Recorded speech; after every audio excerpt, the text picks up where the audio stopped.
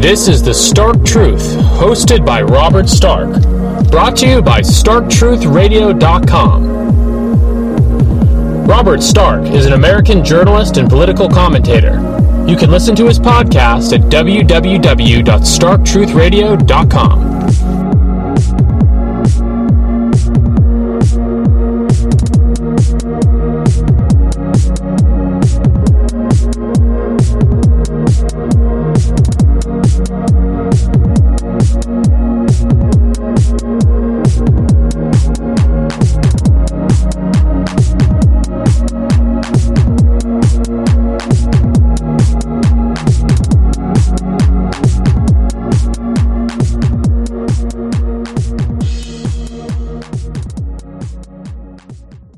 Hello, good morning. Today our guest is Robert Stark, a contributor to Hunt Review and Substack. How are you doing, Robert? Great. It's great being on the show. So, Robert, I think that your articles for the Hunt Review are captivating, but you have a special interest in talking about California. But before we begin to discuss your articles on California, I'm going to ask a very simple question. Why are people fleeing California, Robert? There's many different factors. There's like an image of California that you get from right-wing media, and it's based in reality because like there are like massive homeless encampments if you go to certain urban areas. But I do think some of the image that the right-wing populists create of California as like this depiction of like a third world country, I think a lot of it is maybe it's based in reality, but also kind of overhyped and over-exaggerated. But I'd say the number one reason people are leaving is just simply the cost of housing. Yes. In one of his recent videos, Ed Newton said that brilliant people live in California, but many of them are fleeing to other states. So, for example, they're migrating to Texas and other places in the South. So Ed is predicting that California may no longer be an oasis for geniuses in the future. What's your take? It's hard to say. Like there is a mass exodus, but that's another thing. Is like I think there's an assumption that it's the people with the most wealth who are leaving. Like some of them are leaving, but I've also seen reports that have shown that it's actually the working class that is mostly leaving. So yeah, there is. I did listen to that. It's a complicated issue. It's complicated. I did listen to Ed Dutton, and I would say that I do think a lot of the innovation is leaving because like these big giant legacy corporations like Google, they seem to be staying put. But I do think like a lot of the innovative energy, and including like startups and just kind of overall creativity as well, a lot of that is sort of leaving the state. It's always been the case like with the United States, especially the western portion of the nation. There is this kind of transient nature of people always relocating, and there's always this new kind of up-and-coming city that is being hyped. So like it's Austin and also Miami now, and it was Seattle for a while, and that's always been the case.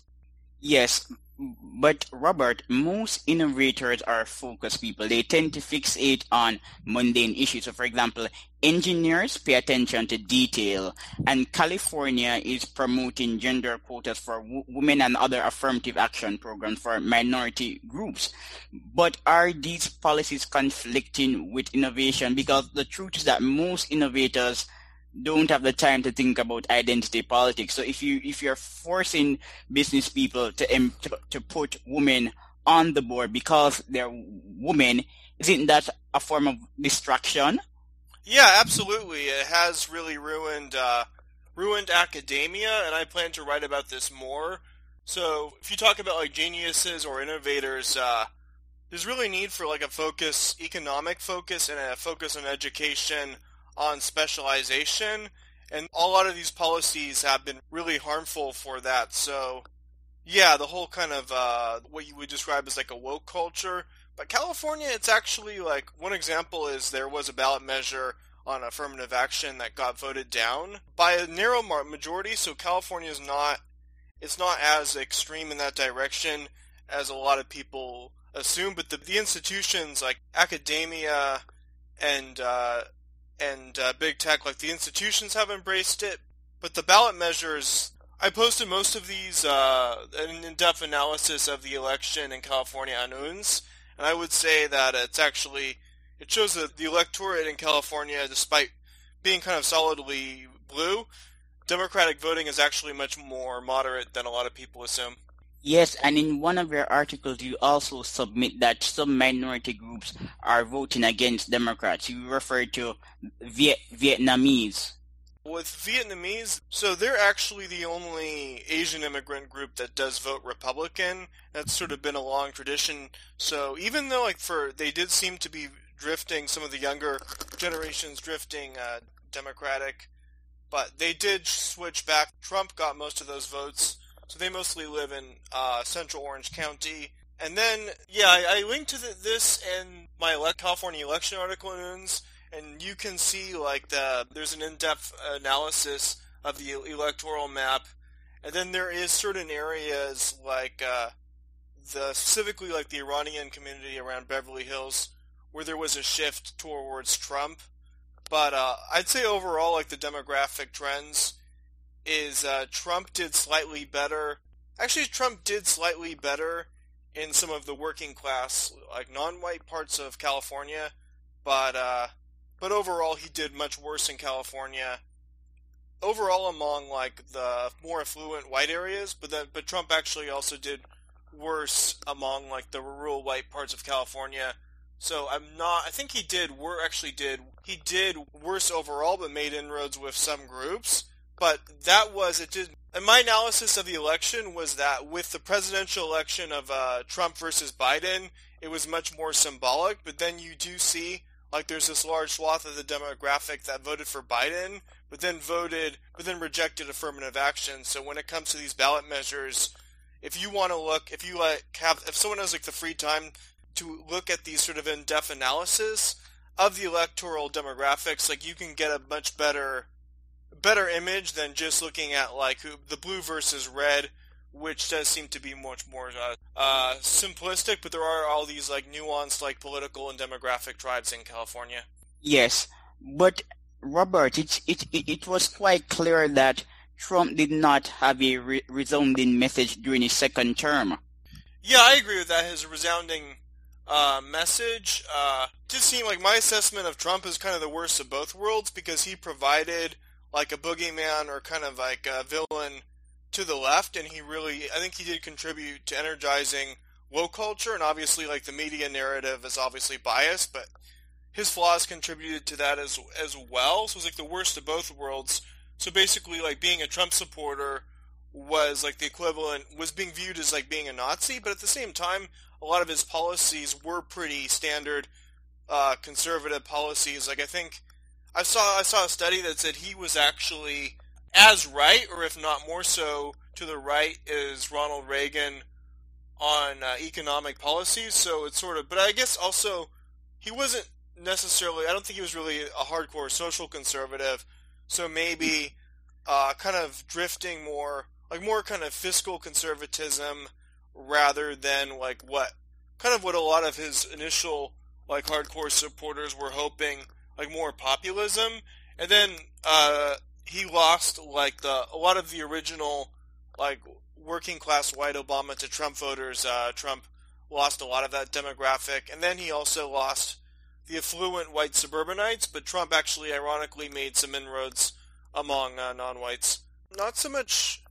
I don't really think pandering to African Americans, I don't really think that paid off, but he did do somewhat better with Latinos. Yes. And Robert, I was not surprised that Trump managed to garner the support of some African Americans, because polls have shown for a long time that Black Americans are less likely to support immigration, even legal immigration. Yeah, that's true, because they have been, Black Americans have been harmed by mass immigration. But on the other hand, I've also seen some studies that have shown that they used to be more, but I'm just going off some studies that I've seen. It may have been from Zach Goldberg's chart, or it may have been from Audacious Epigon on UNS, that with African Americans, in the 00s, they had more sympathy towards more restrictionist stances on issues like protectionism or immigration. And then during the kind of 2010s, like Great Awakening, and there was a kind of shift like with the Black Lives Matter movement where African Americans moved significantly to the left on race, but not to the same degree as white liberals did, as like Zach Goldberg's charts show. That's the group white liberals move the most to the left on social issues or on racial issues.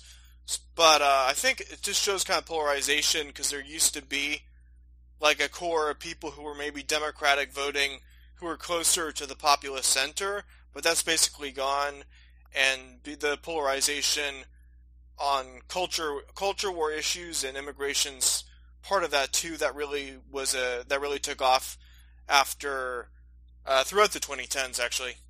Yeah, but Donald Trump was a symbolic candidate. I remember the Trump administration saying that Donald Trump is interested in preserving jobs for minorities, and Trump was also pro-gay. So I'm not surprised that Trump lost, but Donald Trump engaged in pandering, and he was never rewarded. Yeah, that's true. I saw something, I forget who the author is, but some new book alleges that he was even saying in a private conversation, like saying that Jared Kushner is pushing him to do all this pandering, but it's not paying off. So yeah, I think what happened is with Trump is he moved a bit. He moved to the right on economics, but he moved to the left on racial identity politics, as opposed, like with the platinum plans. Like one example is like in my article, I talk about like there should be specialized platinum plans for all. But yeah, that was kind of borrowed from Trump's ideas. I think he started out, and I think a lot of people sort of assume that it was Kushner's idea, but he started out like pushing like platinum plans for African Americans, and then also I think what was called the American Dream Plan for Latinos. And this was being pushed kind of. This was not really so much at the beginning, but it was being pushed like, I think he started really pushing this like before the election, like 2019, and then into the election year, like in 2020. And yeah, his debate performance and I'm sure the pandemic is probably a factor as well. But I mean, I don't know. Like we could have had. I don't know if it would have. We were so caught off guard by that. But yeah, he was blamed for the pandemic because he was maybe reluctant to do a full-on lockdown because it would have, for economic concerns. But then there's obviously a lot of resentment about the lockdown too, and the economic fallout of that. So that may have been like that.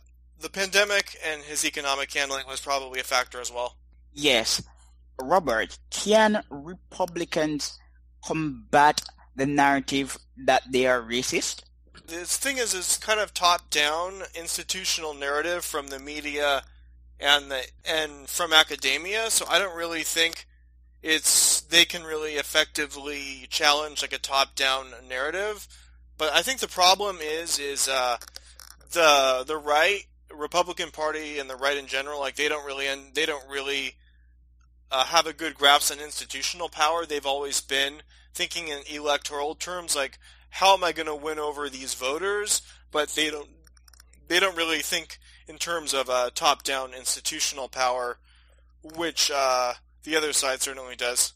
And Robert, what's also interesting is that reports show that parents are critical of anti-racism being taught in school. However, the hatred for anti-racism will not translate into votes for Republicans. One can dislike identity politics and vote for the Democratic Party. And I've often told conservatives that they should not partner with liberals who dislike identity politics because they're not real conservatives.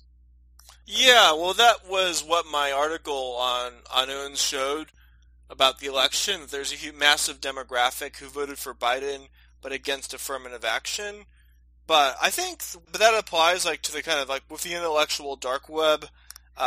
That's a joke. Oh yeah, but they do seem like they kind of like they oppose wokeness and CRT, but they kind of like critical race theory, but they want to kind of permanently freeze things in the liberalism of like the late 20th century and like the 80s and 90s. But that also applies to mainstream conservatives as well. So I think politics you have to kind of build coalitions and but that also means that you have to kind of build coalitions with groups that are intellectually flawed. It's not really feasible, without if you don't have the institutional power and you're a small group, like building a small ideologically principled group is very difficult.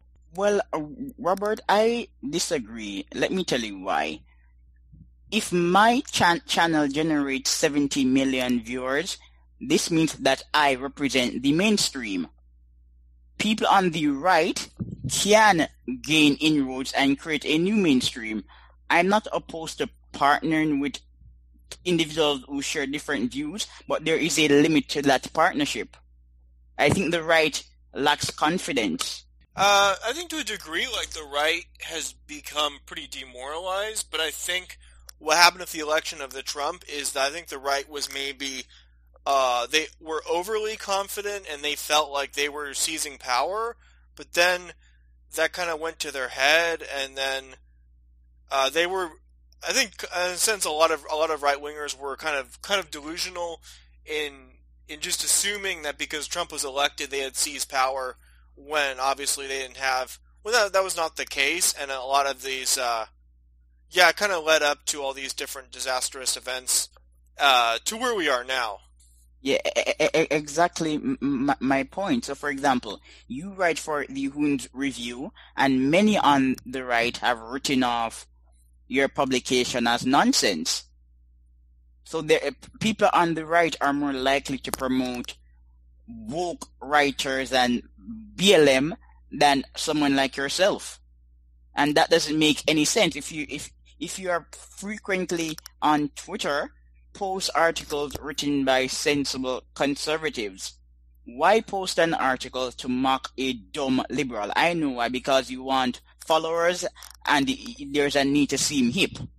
In other words, it's grifting. Yeah, most of it. I think most of the conservative movement, including the mainstream conservatism to kind of what was described as the alt-right, I think that's basically the case. It's about owning the libs, making fun of the most, finding the example of the most sort of obnoxious extreme woke type and ridiculing them, but there's nothing, they have basically no intellectual foundation. Exactly my point. And furthermore, Robert, as a libertarian, I don't dictate to people how they ought to organize their lives, but if you call yourself a conservative, I think that you should read Paul Gottfried. It's not really, there's not really a culture of reading intellectual material. It's mostly on a lot of it, the right wing is mostly just sort of online watching short clips. People generally have a short attention span, and then it obviously gets into a whole other dichotomy about intellectual elitism versus the potential of the average person populism. And there could be, there are certainly flaws to populism for those very reasons. But populism is on the right and on the left. Yes, that's true. Populism based on the popular concept simply means a popular policy, a pro-people policy. So, for example, I support free trade and free markets, and if ordinary people, for whatever reason, advocate free trade and free markets, that becomes a populist policy. So populism is not necessarily unique to the right or the left. It can straddle either philosophy. Yeah. Fruiting for the interests, policies that are in the common good. There's that dichotomy, and then there's also kind of politics based on elite, elite top-down institutional power or counter elitism. They're not really, the right doesn't seem to have that much of an interest in building up their own kind of counter elite of intellectuals, also or in in technology sectors as well, innovation. They seem to be you have you have the kind of existing conservative billionaire donor base, and then you have the kind of like electoral focus, and that was one of the main flaws of Trump. Trump supporters assume that they won because they won electorally, but Trump sort of had to deal with the sort of existing elite power structure, and it was incredibly naive to think in terms of just the electoral victory and neglecting those other things, because Trump obviously has flaws, but he also had to work within the existing power structure, like Conservatism Inc. and the existing sort of GOP structure. He still had to kind of work with them, and he didn't really have his cabinet choices. Like, there were problems with issues with that, and then also with like the senators, he didn't really even have. He had very few. There was really hardly any populism in the GOP, and even and then you also had like a lot of GOP congressmen who claimed the MAGA mantle were like a lot of them were pretty indistinguishable from like the Tea Party era, like 2012 type Republicans. Yes, but Robert, we have discussed American politics enough, so we're going to move on and talk about pressing issues like your articles on California. We'll be starting with the first article titled "California's Future of Pan-Enclavism." What is that? Pan-enclavism is basically how the demographic trends of fragmentation. So there was a sort of idea. There's the idea of like the melting pot in American history, and there's talk of kind of how different political sides are reacting to these trends. So the left will talk about racial equity, and conservatives will talk about assimilation. But it just seems so I post these various maps and link to kind of articles about segregation from more like woke or kind of lefty sources, but it vindicates that point that this does seem to be the trend. The trend is greater segregation, greater fragmentation, and the left in California, they're talking more about like equity-based solutions. So I linked to some articles about like strategies of how to diversify areas, for instance. All right.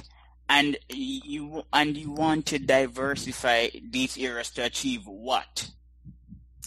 That's not what I'm advocating. That's what the woke left is advocating. Okay, they want to diversify areas, which I guess they would mean more affluent white areas, diversify them to achieve their goal of racial equity. And then I also make the point that that's sort of a dichotomy that it's through the majority framework throughout American history, but it's not adapted thinking in terms of like the future of California or these more multicultural parts of North America. Like, it also would be applicable to New York or Toronto. All right, so Robert, I am a realist who is driven by data, and I think that this snippet in your article is very important, and I'm going to read it and then pose a question. There is an implication that whiteness is racism, or at the very least exclusionary of others, with the article deliberately uncapping the term white. To give a demographic comparison, California public school enrollment is only 22.9% white, compared with 47% for the United States. The recent massive decline in enrollment, especially white enrollment in San Francisco schools, is proof that these woke policies fail at their objective of integration. This statement is significant because human capital is important, Robert.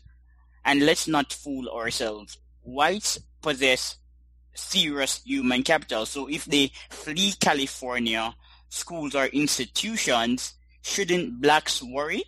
No, this is a serious issue. The greater the exposure to Western technology, the richer the country. Let's not fool ourselves.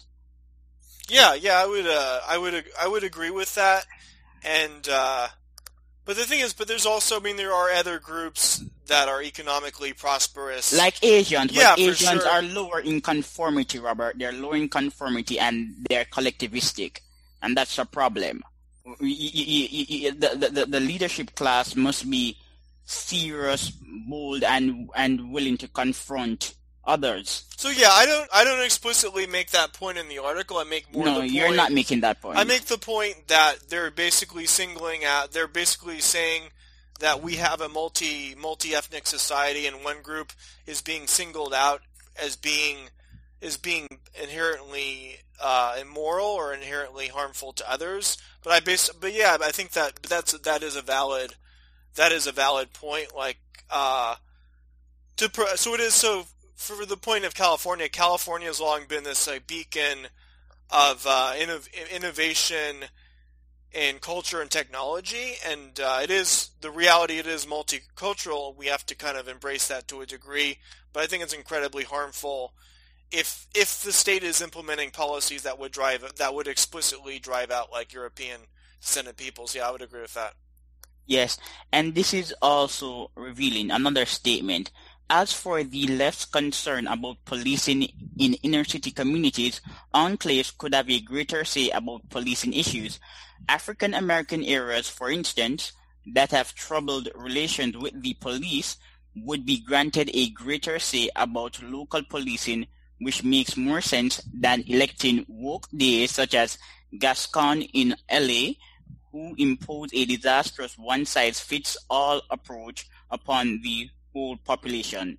Expound. Yeah, so one example is like with the New York mayoral election, obviously Andrew Yang was probably the most, he did poorly, but he was well known, but like there was a candidate, Garcia, who was the most like woke on these policing issues, and their support was mostly from like the white liberal demographic in Manhattan, but most of the black voters actually did vote for Eric Adams, who was more moderate. He was from like a law enforcement background, more pro-police. So the point making is that if there is, so I think there should be like police officers should be from their community. That makes sense, so they have a connection.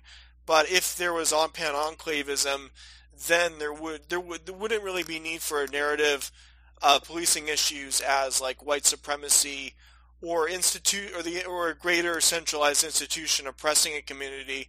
Like the community can sort of decide like what type of policing policies we have, and then if crime is a problem, maybe they can say we do need more police, but then it can be dealt with on the basis of a community. Yeah, I mean, community policing has been, some like pro-BLM people on the left have been promoting that. I think more like with the original BLM movement, but that would resolve a lot of that. But it just seems like what's happened now with like this so-called racial awakening, it's just been these very, very much based upon like top-down institutional power and one size fits all. So like you have these LA County, which has like 8 million people, maybe 6 million people, forget, but they voted in like this woke DA Gascon, and there has been like a rise in crime, and then also like the homeless issue as well in LA. But it's just an example of like these failed one size fits all policies that don't respect and address the unique needs of very specific communities. All right. But Robert, who told activists that black communities do not require policing? This is not what polls have been showing. Blacks are indeed favorable to the police. They want more police in their community. Yeah, that does reflect like the votes, how blacks in New York voted for Eric Adams over Garcia in the New York mayoral election. That reflects that. So yeah, I think that's probably that. I've seen studies that back that up as well, but I still think that with pan-enclavism, there can be more specialized, specific solutions to these issues. So yeah, if there is like, so maybe there is a black community, maybe they do want more more policing, and that's fine, but it should be done more on a enclavist-based level rather than one sort of like mass society under centralized institutions. Yes, so Robert, in your piece, you refer to another term that's quite popular in new right circles. The term is ethnopluralism. What is that? I've interviewed a guest about that he wrote a German language book on the idea of ethnopluralismus. The problem is I haven't really found one concrete definition. So there's a pretty wide range of positions. So some people advocate like a bunch of independent states based where the borders are drawn up along ethnic lines, and I don't really think that kind of version's not really practical, because in the United States and even increasingly in Western Europe, like there's no geographic areas that are like 100% homogeneous, and then there's kind of there's the idea of ethno-federalism, where regions are given like some degree of semi-autonomy. I think those are less politically feasible, but I do think like at the very least like there should be freedom of association and more empowering local jurisdictions to allow sort of enclavism to evolve organically rather than I don't really see there being like top-down implementation. All right, Robert, but I agree with you. As a libertarian, I don't have a problem with units of racial autonomy. So I think what you're saying sounds quite feasible. The element of freedom of association, or yes. the idea of ethno? No, not federalism? well. Not. I'm talking about autonomy. So, for example, if blacks decide to segregate in Alaska, I don't have a problem with that. Yeah, that's autonomous units. Yeah, I would agree. That's what ethnopluralism is a European concept. I think that they're suggesting that Europe is a region of pluralism, and various identities in Europe ought to be able to maintain their distinctness. I think that's what they're proposing. I actually had someone talking about the issue sometime. Yeah, so it is. It's based out of. It is like a European-based movement. So what I'm advocating is maybe it overlaps. It's influenced by it, but it's based on the American framework, or even more specifically on California. So it's going to be. It's going to be obviously different than European ethnopluralism. Yes, and Robert, in your piece on California, you also mentioned YIMBYs. Do you support the YIMBY movement? I support a lot of their goals, but I also think that they are heavily aligned with like woke policies as well, which obviously is problematic. But there is this sort of massive exodus, and just the sheer cost of living is just not sustainable. So I do support like especially in these like core areas like LA and the Silicon Valley. I do think there needs to be like a massive upzoning in those areas. So yeah, I'm generally like I have some disagreements with the YIMBY movement. I'm not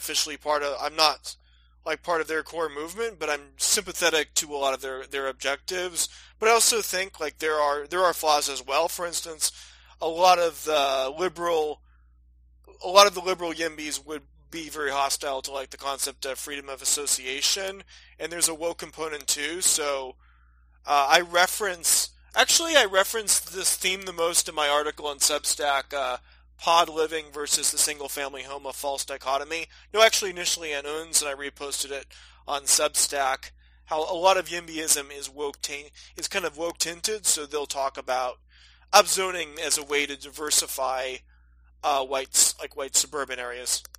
Yeah, YIMBYism as an economic goal, but it has been infiltrated by wokists and deranged liberals. So, for example, let me read this excerpt from the Urban Institute.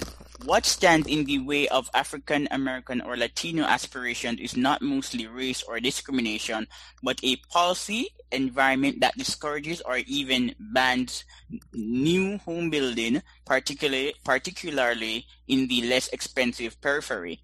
The assault on suburban construction and single-family housing has been a major factor in driving median house prices in the coastal California metropolitan areas of Los Angeles, San Francisco, San Diego, and San Jose. It has risen from more than 125% above the national average to nearly 400% above it in the first quarter of 2020. So if one is interested in improving the living standards of minority groups, then YIMBYism makes sense, but it's very difficult to divorce YIMBYism from left-wing activism. Yeah, I would agree. So the medium housing cost is anywhere like any of the coastal urban areas in California. The average housing cost is like at a minimum, it's basically close to $1 million now, and that's just not sustainable. And there's so many countless issues that there other political issues that are attached to it. So I think besides the woke stuff, like I think some conservative populist will try to kind of associate it. They'll try to associate it with like maybe like the kind of Great Reset agenda and destruction of an ownership society, but I think that's foolish because you can't. In order to have a ownership society, you want prices to be reasonable, so most people, or at very least like the middle class, to be able to purchase a home. And kind of reference like Joel Kotkin as well, who's a kind of centrist to center right columnist in California. Yes, and he does write a lot about. He has a book out on neo-feudalism, but then he also kind of has this notion that the only way to achieve the middle class American dream is through a single family home, which it has in the past, but I also think that's just not really adapted to the current trends. And then obviously, as we discussed, like for YIMBYism to be viable, like you do have to kind of divorce it from the woke stuff, because it's sort of like it's a concept of intersectionality where everything is related in a woke sense. But I would just say I generally look at each issue on a case-by-case basis and what makes sense on an individual policy basis, and obviously reject intersectionality. Yes. Robert, you seem to have a political streak, so I'm going to talk about your article, An Alternative Vision for California. You propose some rather interesting recommendations. Platform, CA state basic income, eligibility, all adult U.S. citizens who have been living in California for at least 5 years. Tell us about some of your suggestions, Robert. Yeah, that is just the basic income proposal, and I have a whole article dedicated to that. But I do think if it were to be viable, there would need to be like a diversified sources of revenue. And I'm actually critical of Yang's version of basically funding most of it via VAT tax. So oil dividend extraction tax is part of it. I advocate like automating bureaucracies, obviously political barriers to that. Kind of consolidating some existing state programs into the basic income, and those are just some examples of revenue sources. Yes, and I'm particularly interested in this recommendation: reform regulations and the licensing process to empower the self-employed and entrepreneurial. Occupational licensing is a big burden. Yeah, 100%. And one of the shows I did, the show I did with Nicholas Wildstar running for governor, he has a background in libertarianism. He mentioned the specific policy, I forget the name, but there was a assembly bill that Newsom signed into law that makes things especially pretty harsh on like the self-employed. And you also recommend another feature that is quite interesting and sensible. Increase and support community policing programs. Robert, the police are being paid to prevent criminality, and criminals are dangerous people, so police officers must exercise force. However, I do support psychological training and measures to bridge the gap between police and civilian relations. So, for example, some would argue that empathy can be taught. Others disagree, but I do believe that there is a role for psychology and training, but not anti-racism. So I think this is an interesting proposal. Yeah. So with community policing, as what I have in mind is more the idea of police having a stronger connection to the community. But I do think with community policing, it's kind of been it has been kind of associated with like anti-racism ideology in police. Yeah, I would agree with that. And the police must exert force.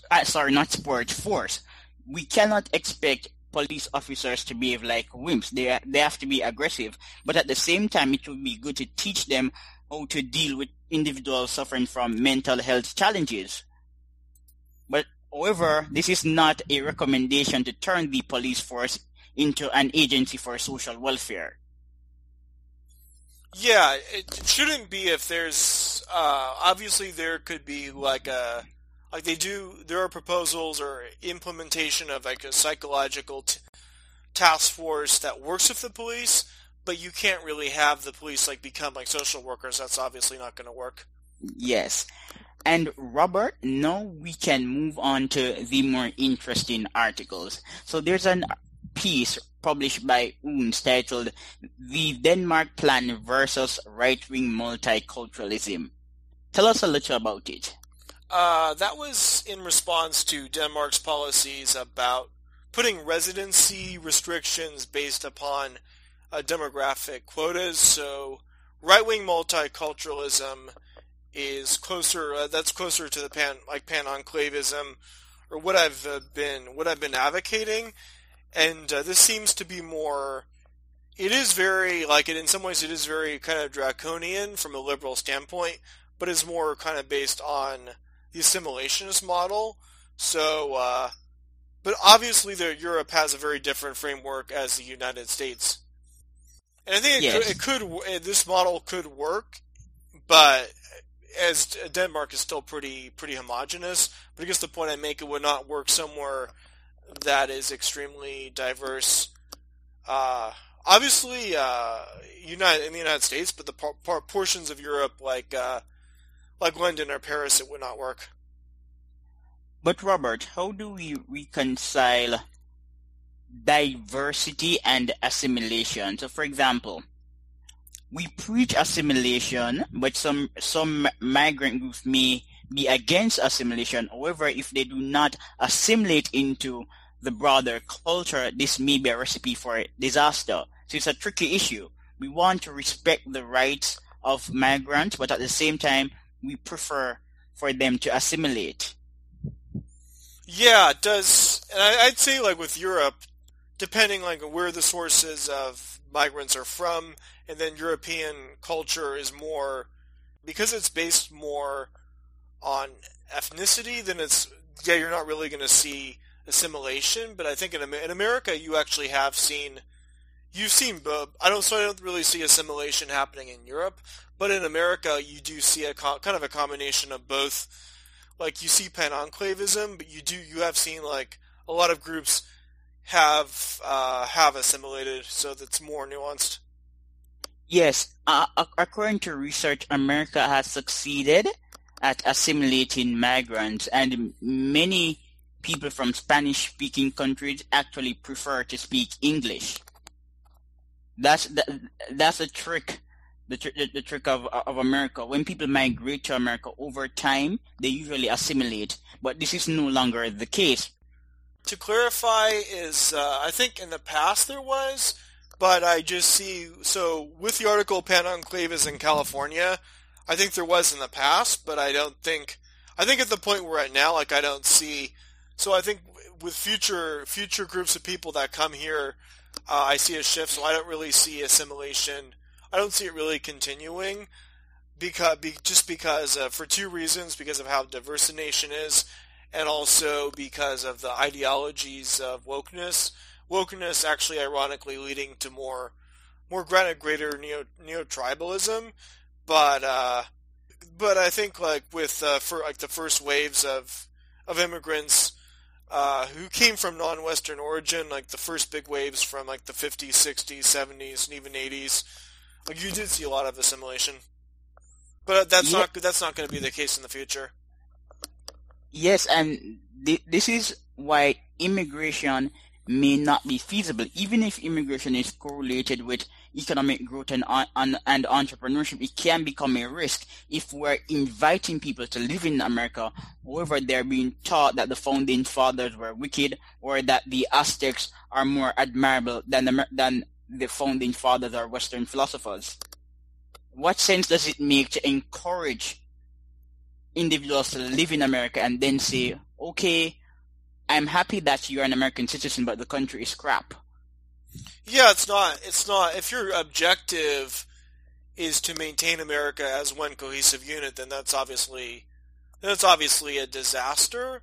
But I do sort of notice trends of like post-Americanism. Like, I don't know if there are secessionist movements like Calexit or the Texas independence movements, but I could just very well see a scenario where America exists well into the future as one political unit on paper as far as like defined borders, but there's no sense of a cohesive American identity or people based on, even besides like things like culture, ethnicity, like, or any shared principles. Like it will exist as a unit, but it'll be like a multicultural empire, which is basically like what we've had plenty of those in the past, like going back to the Ottomans or the Byzantines, or even the Roman Empire.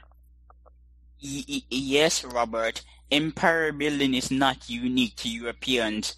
Before America was colonized by white people, Native Americans fought brutal wars and colonized each other. That's the norm in history, not the exception. Oh yeah, like plenty of other examples, like the Mongol Empire or the Bantu expansion. Exactly, in the Africa. Bantu expansion in Africa. And the Mongolian Empire, according to one writer, affected Iran for about 10 centuries. And he notes that the implications are very negative and persistent. But we do not hear or see people on TV saying the Mongols should repent for empire building, or the Bantu people should apologize. Only Westerners are implored to genuflect to the demands of minorities, even though the West abolished slavery. Yeah, I don't really think like because the thing is like if your political adversary is that hostile, like I don't really think you can sort of it's hard to have like a debate about these moral principles. You just have to kind of reject.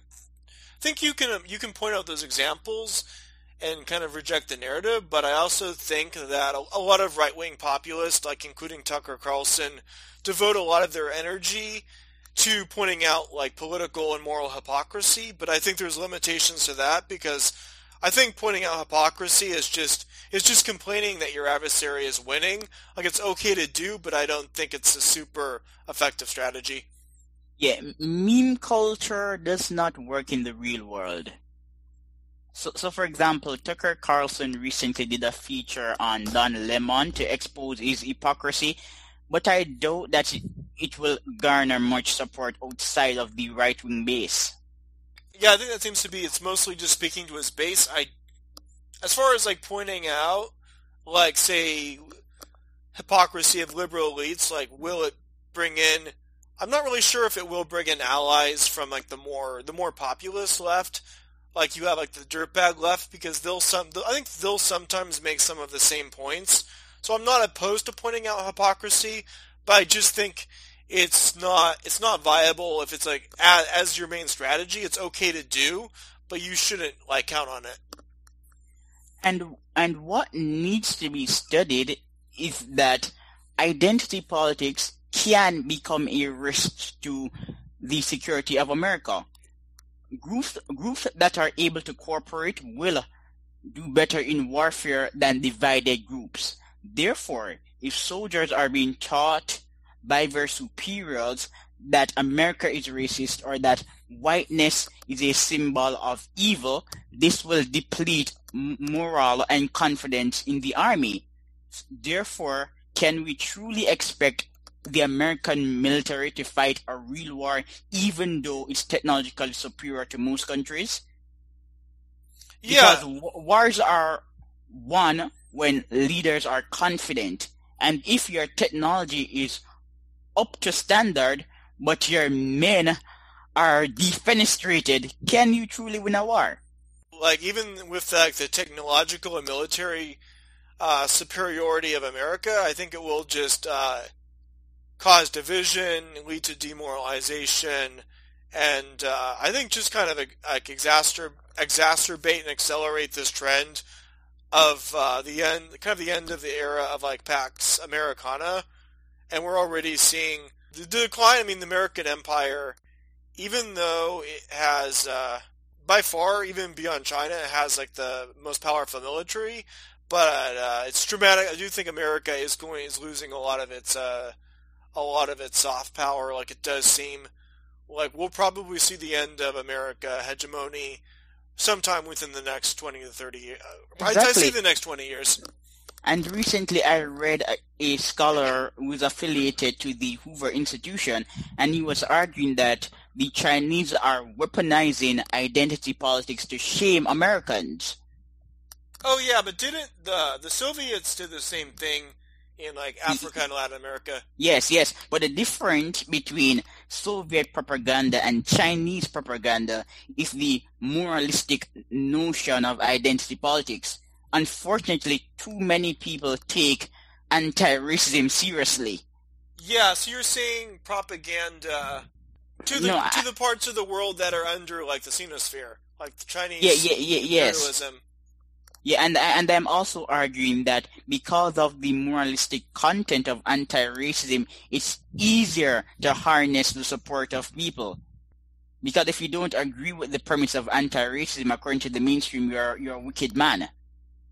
Yeah, I'd agree with that, but I think like the Chinese are probably doing that, but I think America.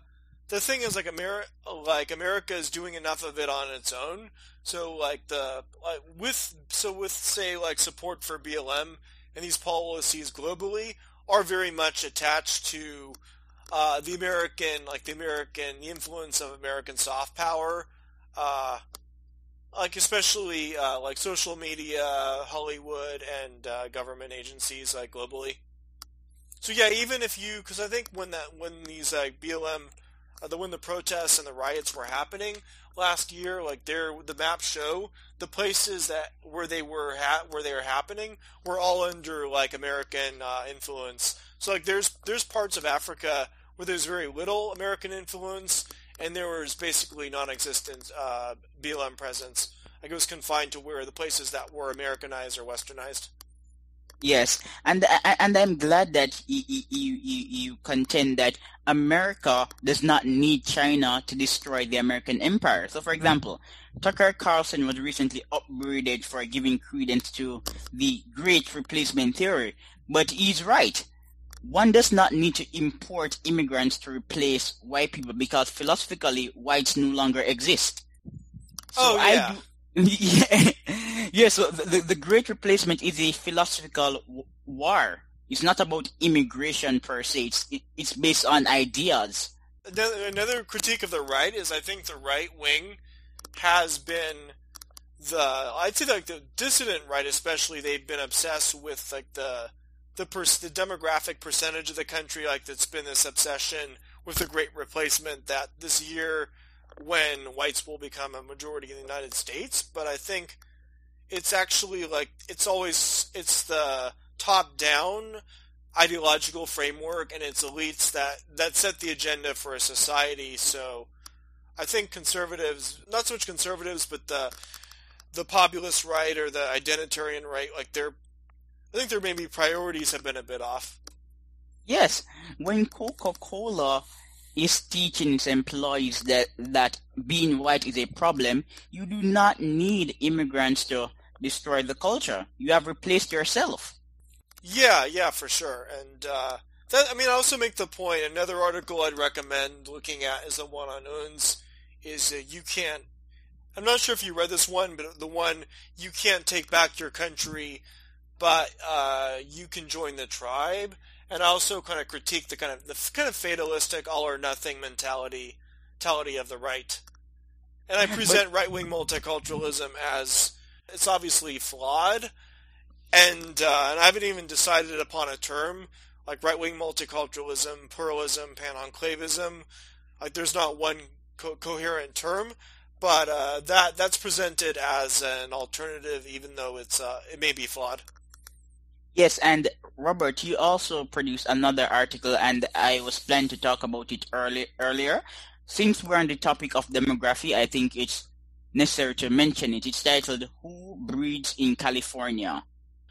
Oh yeah, so that's an in-depth analysis of fertility trends in California. But the thing is that most of it is based off the 2010 census data, and the 2020 census data that will be available more in depth like later this year. So the article, it's worth looking at to get a good sense of these demographic trends. But it's important to point out that it is mostly based upon the 2010 census for California.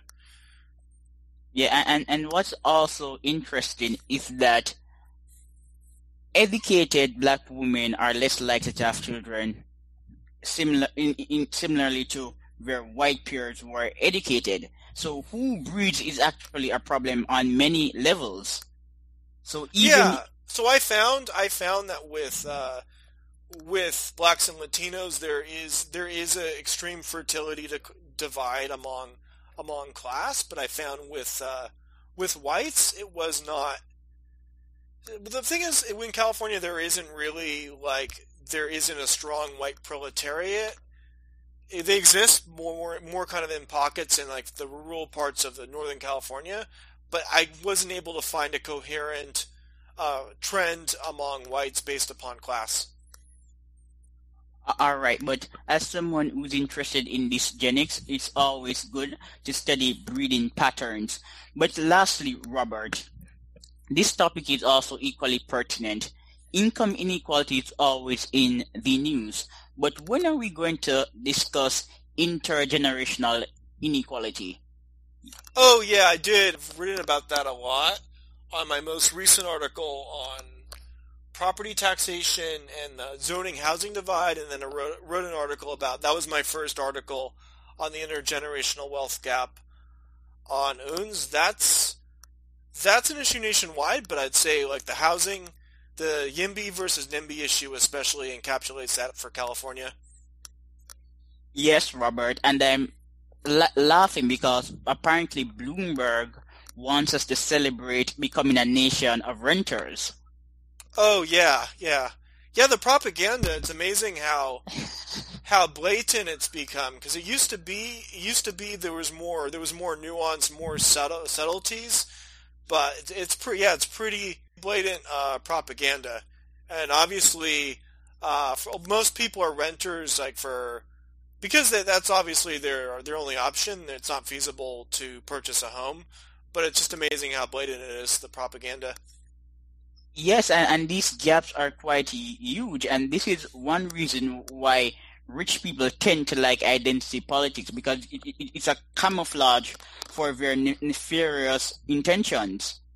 If we're invested in identity politics, we don't discuss the fact that some Americans may end up living a life that's worse than their parents and grandparents. Yeah, it has been. Identity politics has been a big distraction from economic concerns for sure. But Just even a lot of you see this with Democrats. Like, you had like Bernie Sanders and AOC were initially the big figures of like economic.